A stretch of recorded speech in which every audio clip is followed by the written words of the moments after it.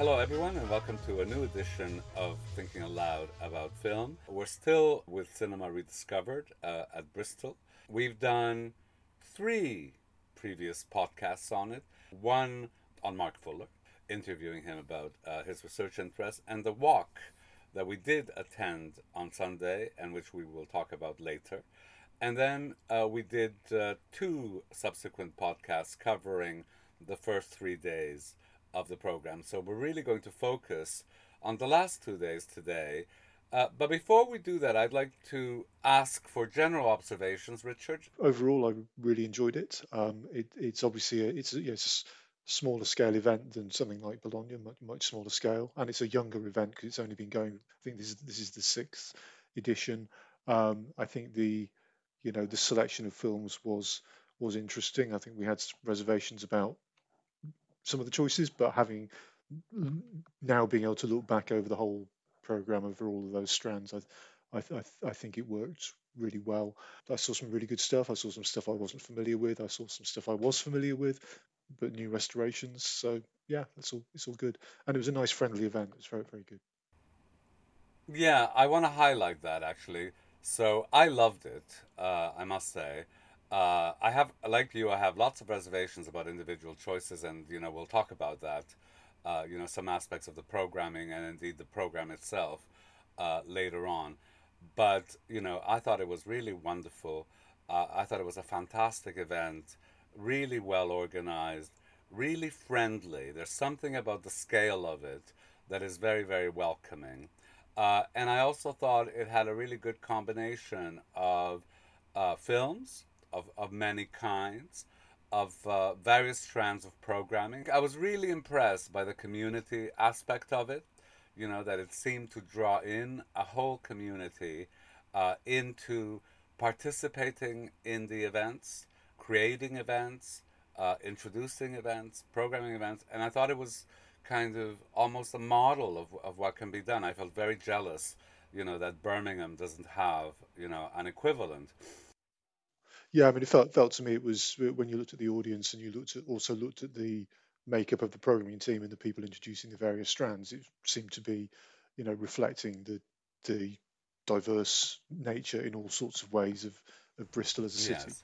I thought it was like really impressive, both for what they managed to put on, and then the way it was beautifully organized. Everything ran like a machine. Everything was on time. It was excellent, uh, and also for that community feel about the whole thing. So I really loved it, and I'm hoping to go back next year.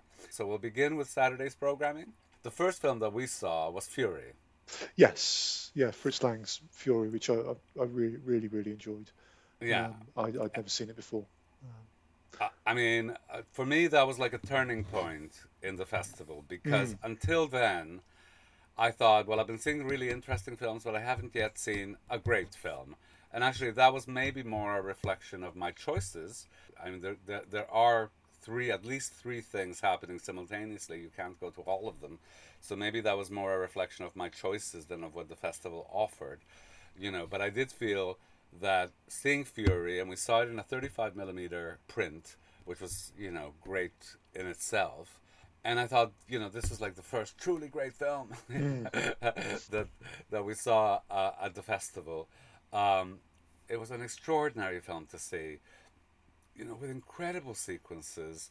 Uh, the story revolves around Spencer Tracy as a man who wants to get married, and he's in love, and Sylvia Sidney's in love with him, yeah, and she's gorgeous to watch, and he gets wrongfully accused of a crime and almost gets lynched, i.e., the jail where he's being held and interrogated is set on fire.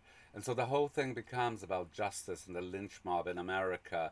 And it really is an indictment of America to America of the time that has, particular resonances today. And you spoke about them, Richard. Yeah, yeah. So I mean, there's this extraordinary sequence where the jail is stormed by the crowd, and it's not just redneck guys. It's the whole town. It's weird.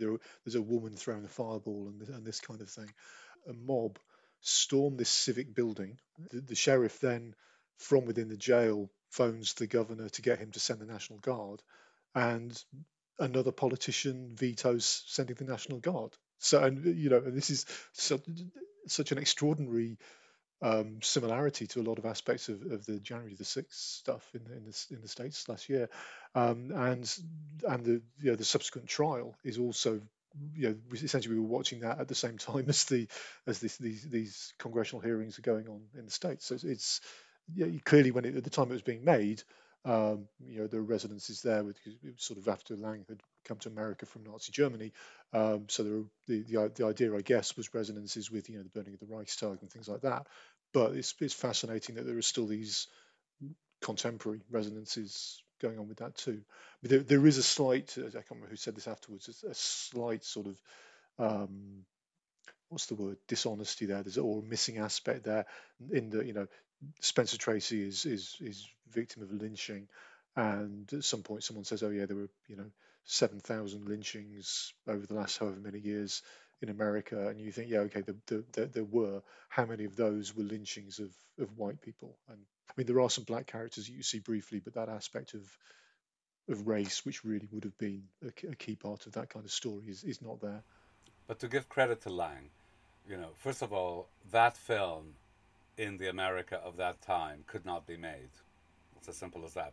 Now, why it could not be made is, worth exploring. But Yeah, the fact yeah, is, it could not be made. And I think what Lang does that is so subtle and brilliant is, he introduces black characters before these events happen. mm, They're introduced at petrol stations, and I think at bars. Yeah, it's like, it's made very clear, that there's a connection between their presence yeah, and what's going yeah, to happen to Spencer Tracy. And I just want to mention Spencer Tracy actually because he was in his time considered the great American actor of mm, his generation. Yeah, someone who was both a top box office star. Somebody a little bit, I suppose, like Tom Hanks now. Yeah, yeah, who yeah, was a great box office star, but also considered like maybe the great actor, the great film actor of his generation. You can see why in this film those moments where he's in love with Sylvia Sidney, and and then how he turns vengeful and angry and gangstery, and I kind of all the gradations of emotion are kind of so beautifully and powerfully evoked. I mean, yeah, it's a yeah, great film, and his is a truly great performance in the film. yeah. And we should also mention the other huge star who appears in this film, which is as someone pointed out on Twitter afterwards that so early in the film, Spencer Tracy kind of adopts this stray dog who then accompanies him and is in the prison with him, and the dog is Toto from the Wizard of Oz. This is 2 years before the Wizard of Oz, but interestingly, the dog is named Rainbow in the film, which is but yeah, so Spencer Tracy and one of the great stars of cinema are both in this film. The next thing we did, or I did that day, was I went to the lunchtime talk because that was one of the of the strands of the festival. They had lunchtime talks on several topics from global women's film heritage to 20th century flicks, which I'll talk about later. So the strand on Saturday was Mubi's Notebook, yeah, and the whole thing was about this new magazine that is being put out by Mubi that is like a coffee table book. It looks gorgeous, and it has an international distribution. And they were soliciting new writers, and they were talking about what the purpose of this magazine was, and why they had come up with it. So in a world where everything is now digitized, why come out with a print magazine that comes out once a year, basically. And what I enjoyed most about the talk was that it was almost full, yeah, um, and it was full of young people, right? So, and obviously, they were interested in film criticism and how to do film criticism and how to write for it and, how to get their foot on the door. And, it was just brilliant to see, the audience kind of, interacting, right? So I thought that was one of the great things that the festival, was facilitating, which was like, this connection between kind of young people and, film criticism, and also, of course, Mubi, as, the premier distributor of international cinema in the UK at the moment. So that was marvelous, and I hope these events continue into next year's program. So, what was the next thing that you saw that day? Was Red-Headed Woman, so another pre-code, which as with the other pre-code offerings, I enjoyed, and it was a fun film, but probably not the best pre-code film. Yeah, I must say, I mean, Jean Harlow, what's not to love, right? But I thought that was the weakest of, the pre-code films. The character that Jean Harlow plays is very unlikable. Yeah, I mean, yeah, obviously, Jean Harlow herself is very likable, but the character is very unlikable. You know, uh, the plot runs a mile a minute. I loved Una Merkel in it, by the way, as the sidekick. Um, but the tone is all over the place. Yeah, you can see why it was shown. It's a film that is almost like a casebook of pre-code don'ts, but that they did, right? It's got the sex and it's got the seductions and the not quite nudity, but kind of very upfront about sex as power. It's a comedy, and it's a comedy that has a lot of laughs actually, but then that is also kind of a bit jarring.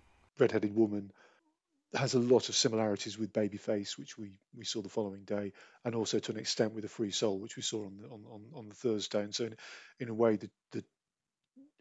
the choice of those pre-code films has kind of been thematically quite similar to each other.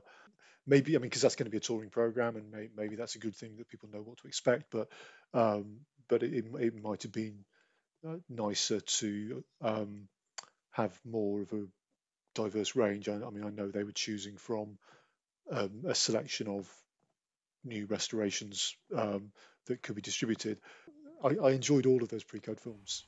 Yes, I just think I might have enjoyed. They sort of blurred into one a little bit. Um, yes. Great Uh, introductions, though. Also, we should say um, by Pamela and by Christina Newland. Christina. Yeah, Yeah. Now, Princess Tam Tam. yeah. So this was a Josephine Baker film. It was part of a strand which it's called Paris. I think it's called Paris Noir was the strand, Yes. and or Black Paris. Sorry, Josephine and Beyond. So films about the black experience in Paris. So the A Dessert for Constance, which we saw on the Thursday, was part of that strand.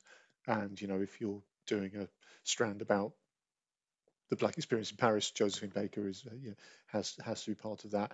Um, it was not a it was an interesting film. It was not a great film. It was kind of pretty offensive, although I guess to an extent Josephine Baker was creating her own image there. But yeah, what did you think of it?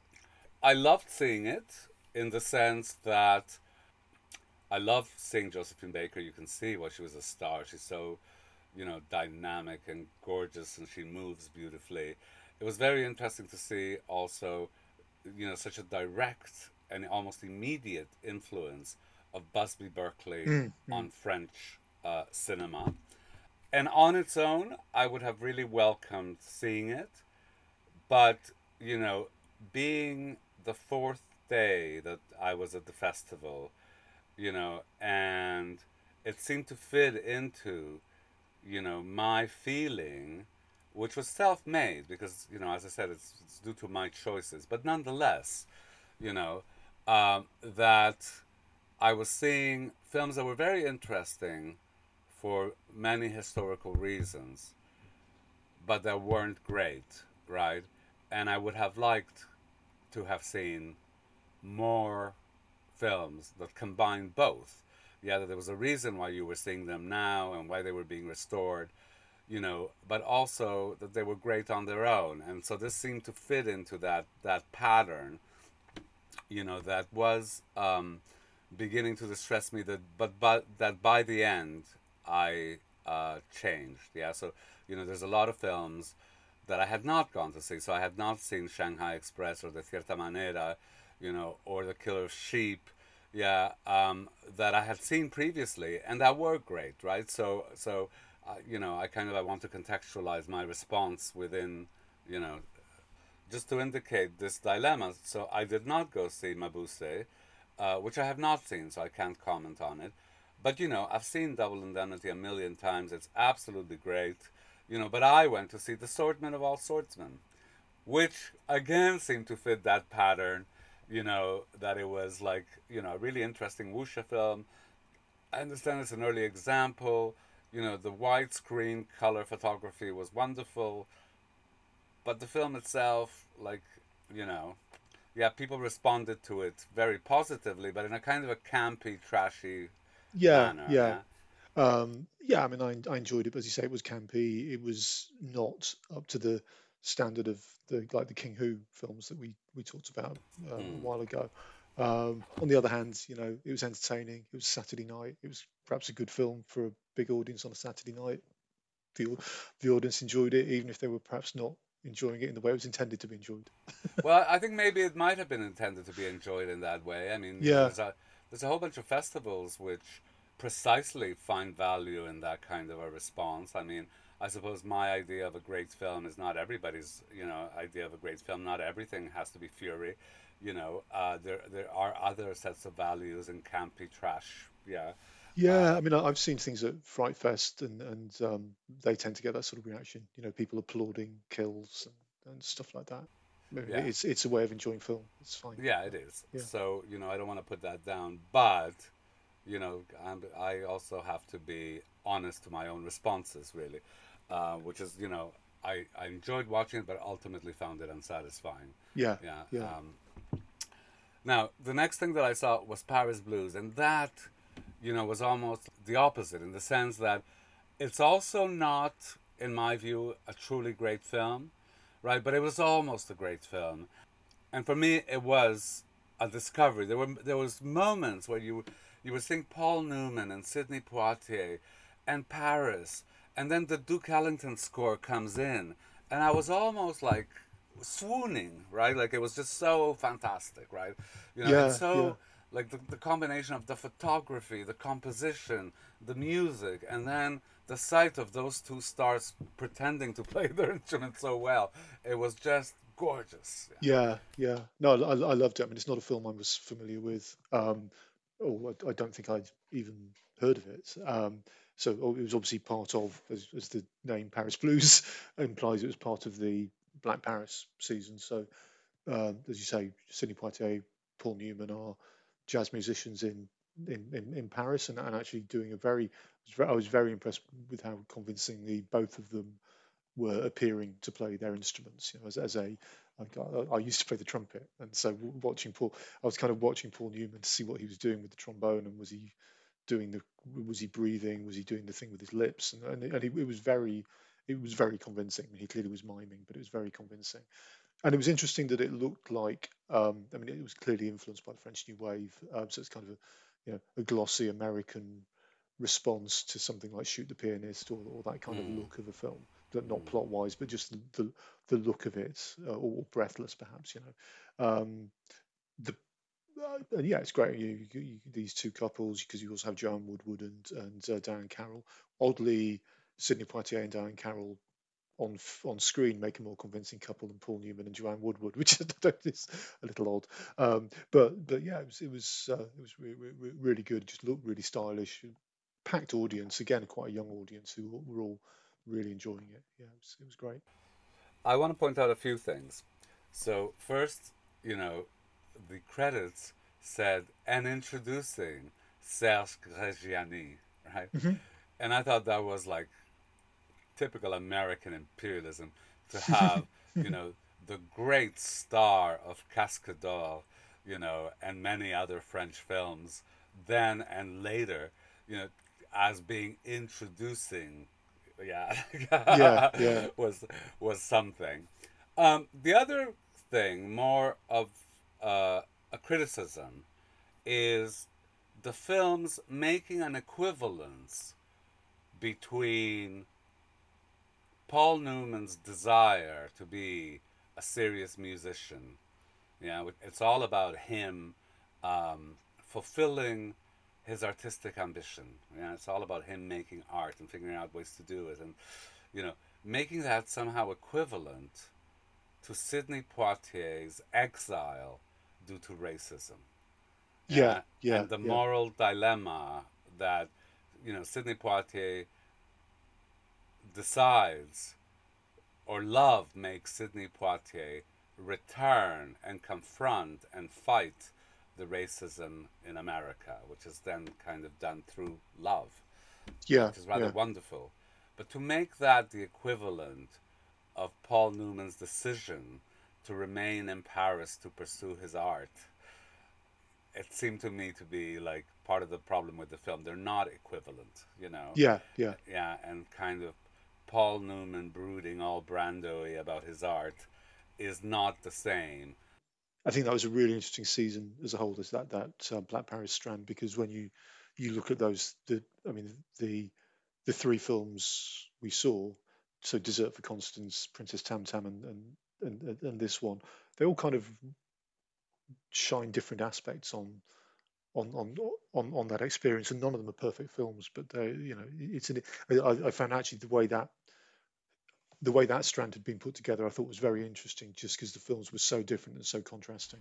And it was a great program, And I think actually. what I would say is because one of the perhaps we'll talk about this a bit when we talk in general, but some of the strands at this festival are designed to turn into touring programs of films.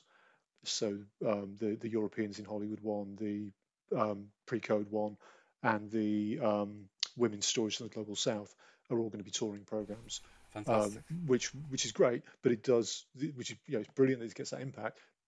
The downside is it restricts what films you can actually show, because you've got to show films that are Of available course. to tour.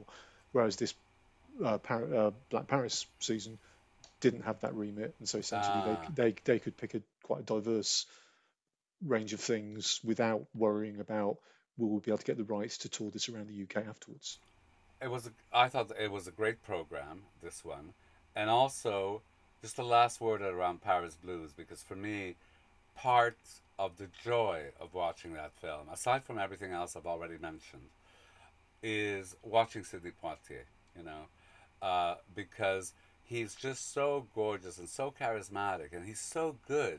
Just his vocal inflections, as he's walking down, through Paris and talking to Diane Carroll. I mean, just his vocal, what he does with his voice is a marvel to see.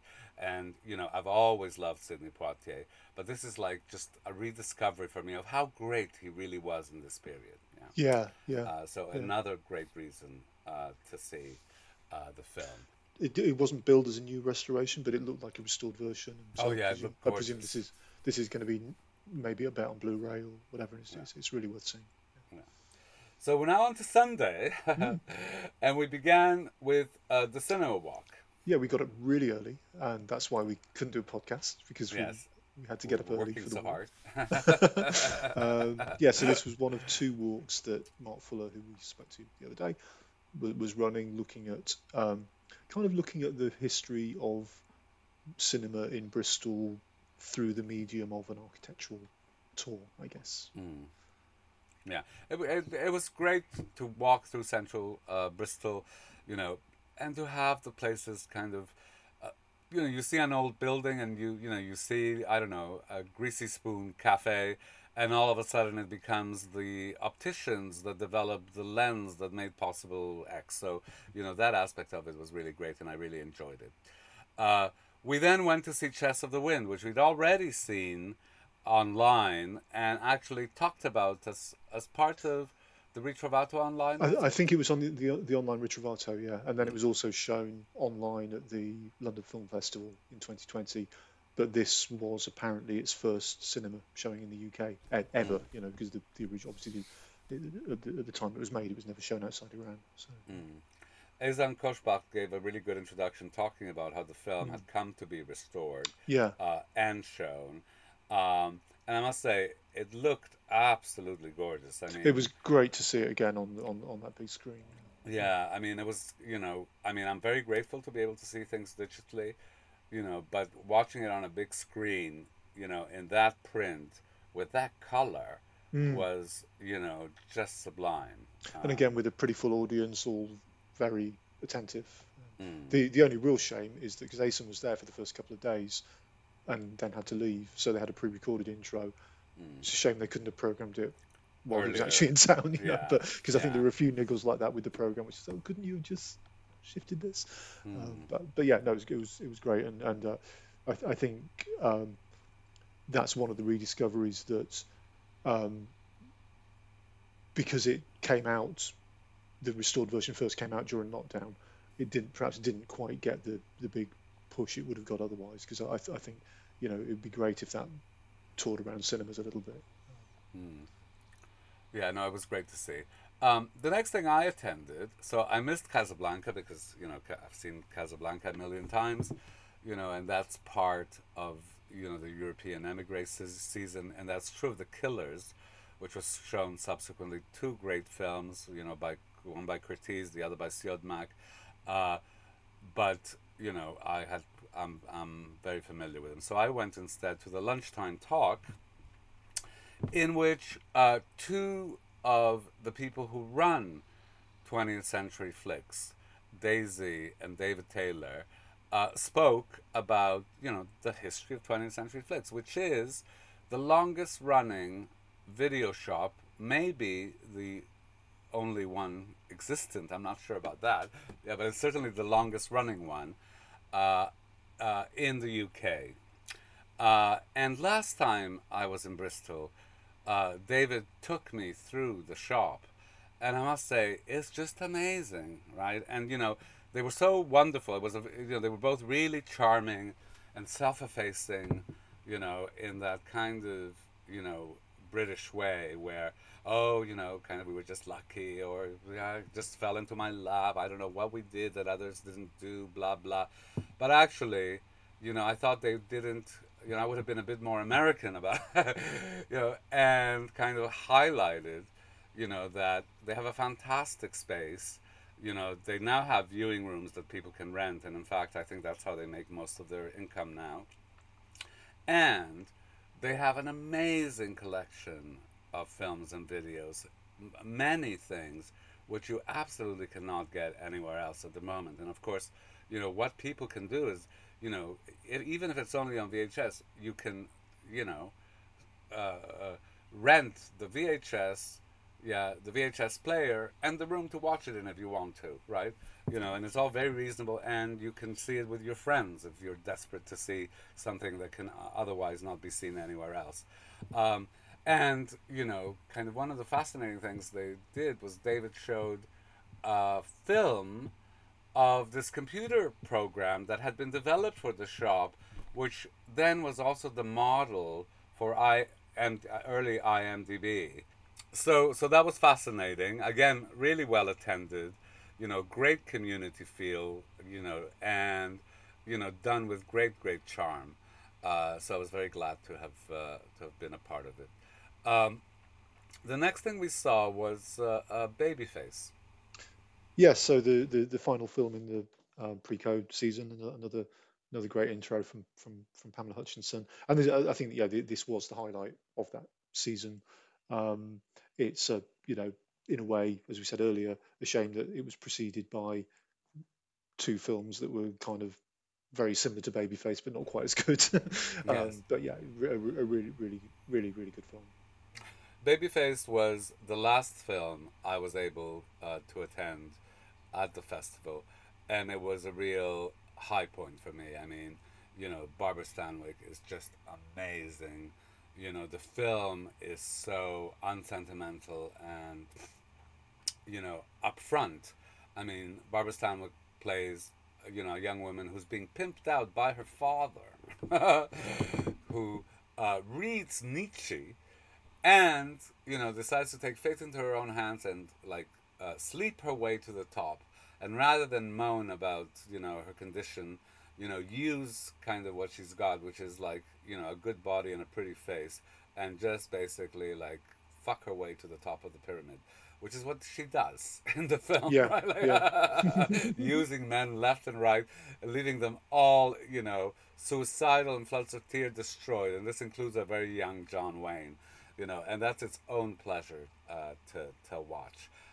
So, I got to say, if Barbara Stanwyck had been playing an older version of that kind of character when she was in the Colbys, maybe the Colbys would have run for more than two series because I think in the Colbys she was kind of this a bit of a ruthless matriarch of the family. But I'm just thinking how great it would be if Barbara Stanwyck in the Colbys is this like 70-year-old woman who previously has slept her way to the top and she's now at the top, and uh, that that would be great.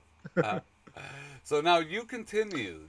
Yeah, so I saw. In fact, for reasons I'll go into, I only saw one more film, which was High Noon, um, which uh, was great. It was a new restoration, looked amazing. I mean, it's one of those films you just assume. I just assume I'd seen it, but actually, I'm sure I have seen it, but I hadn't.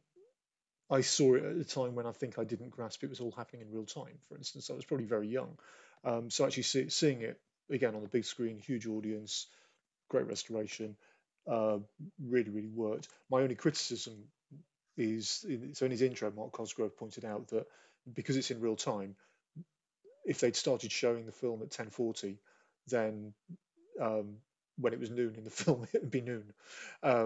And given they had a 10:40 slot when they were showing Casablanca, I think, why did you not swap those two films? Yeah, yeah, Because yeah, that would have been really nice just to, oh, it's noon.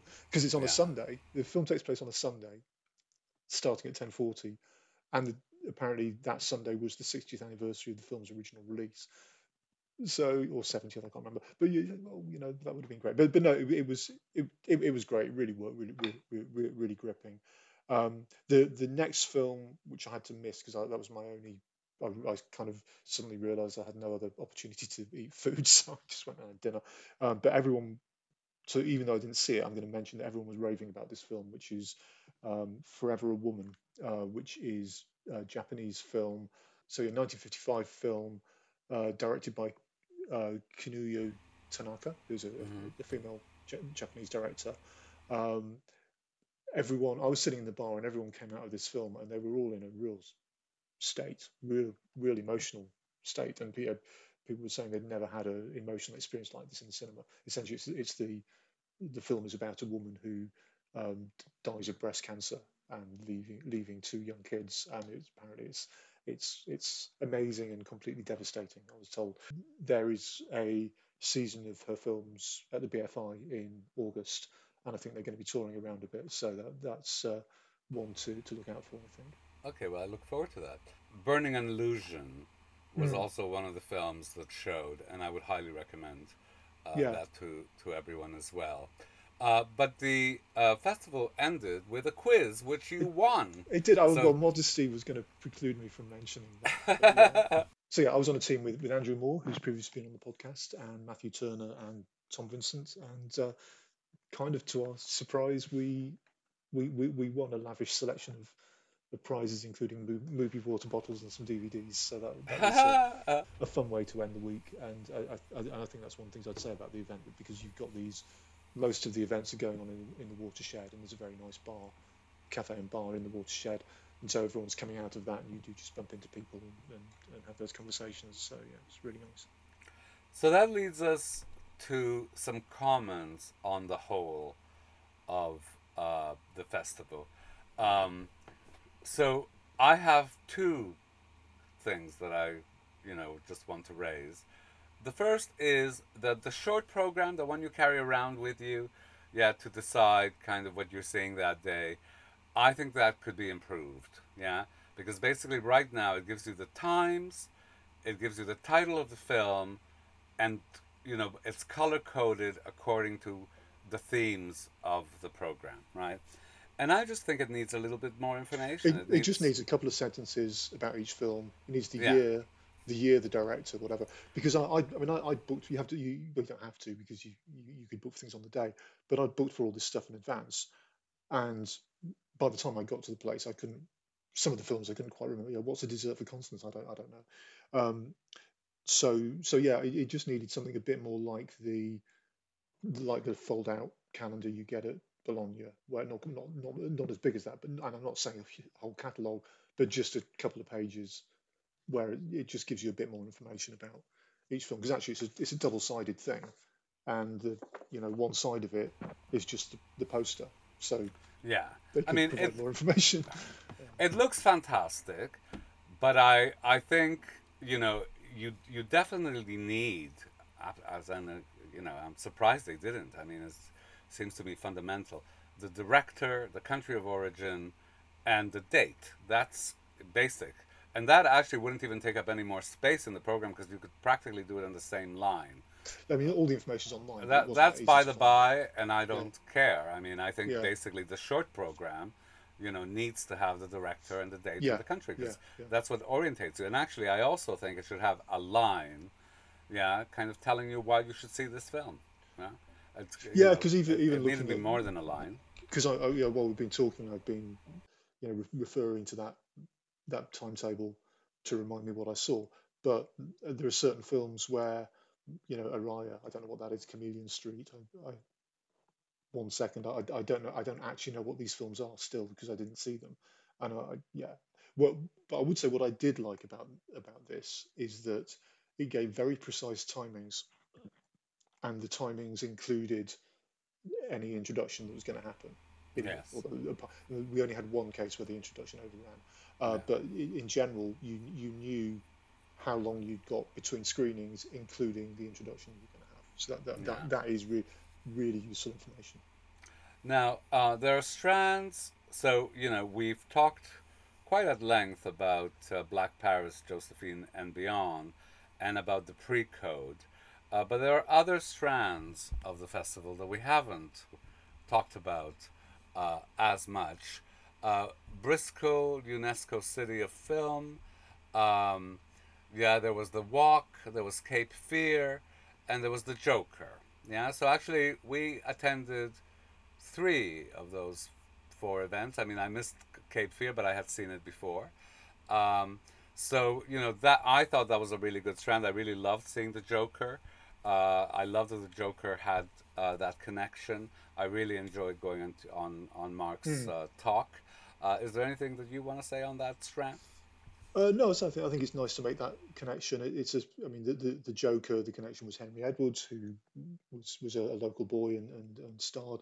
And one of the things we saw on his father was an architect, and then on the walk on day two, we saw one of the buildings that his father built.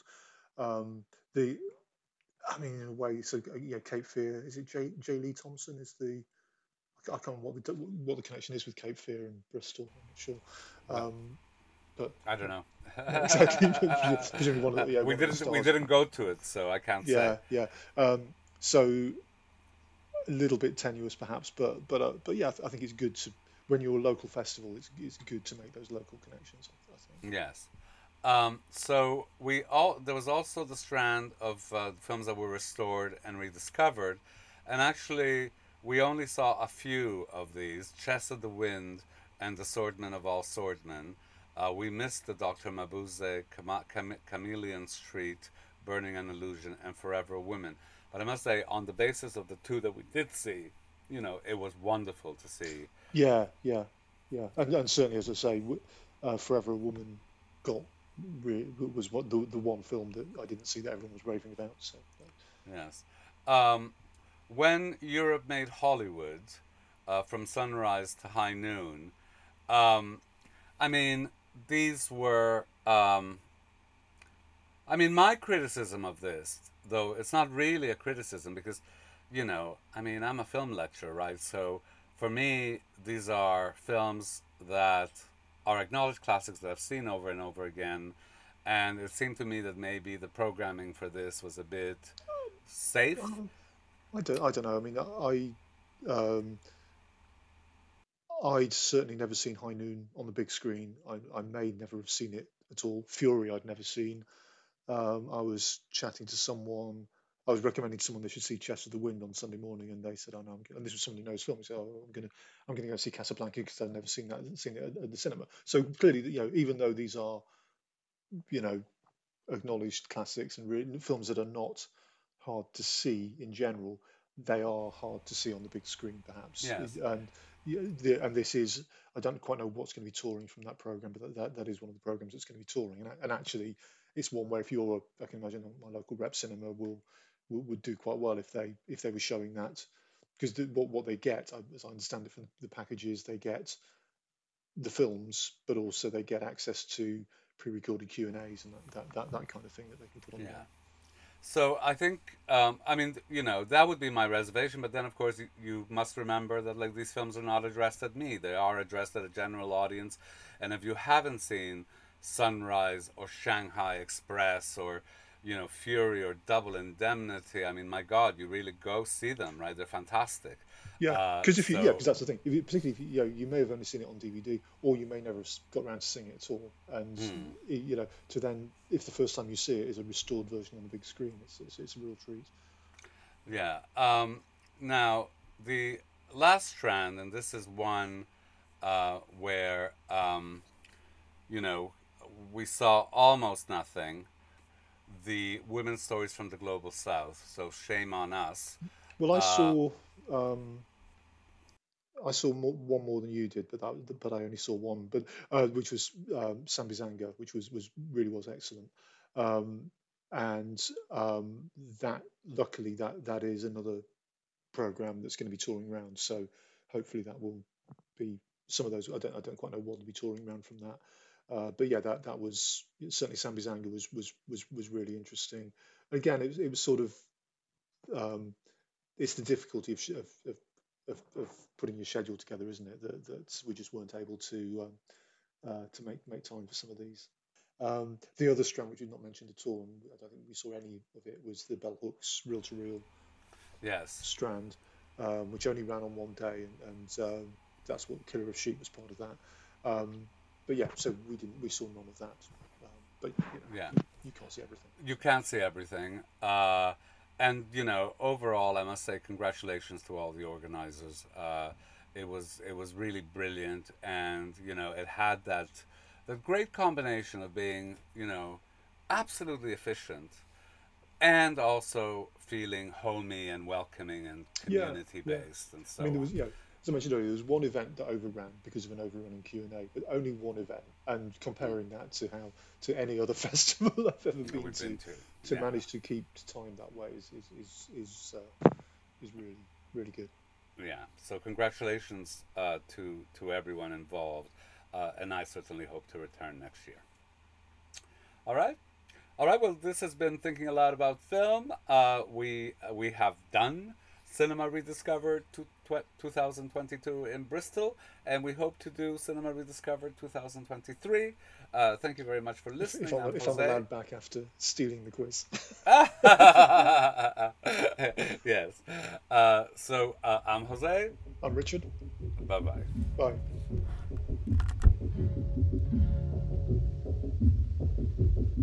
Do not forsake me, oh my darling,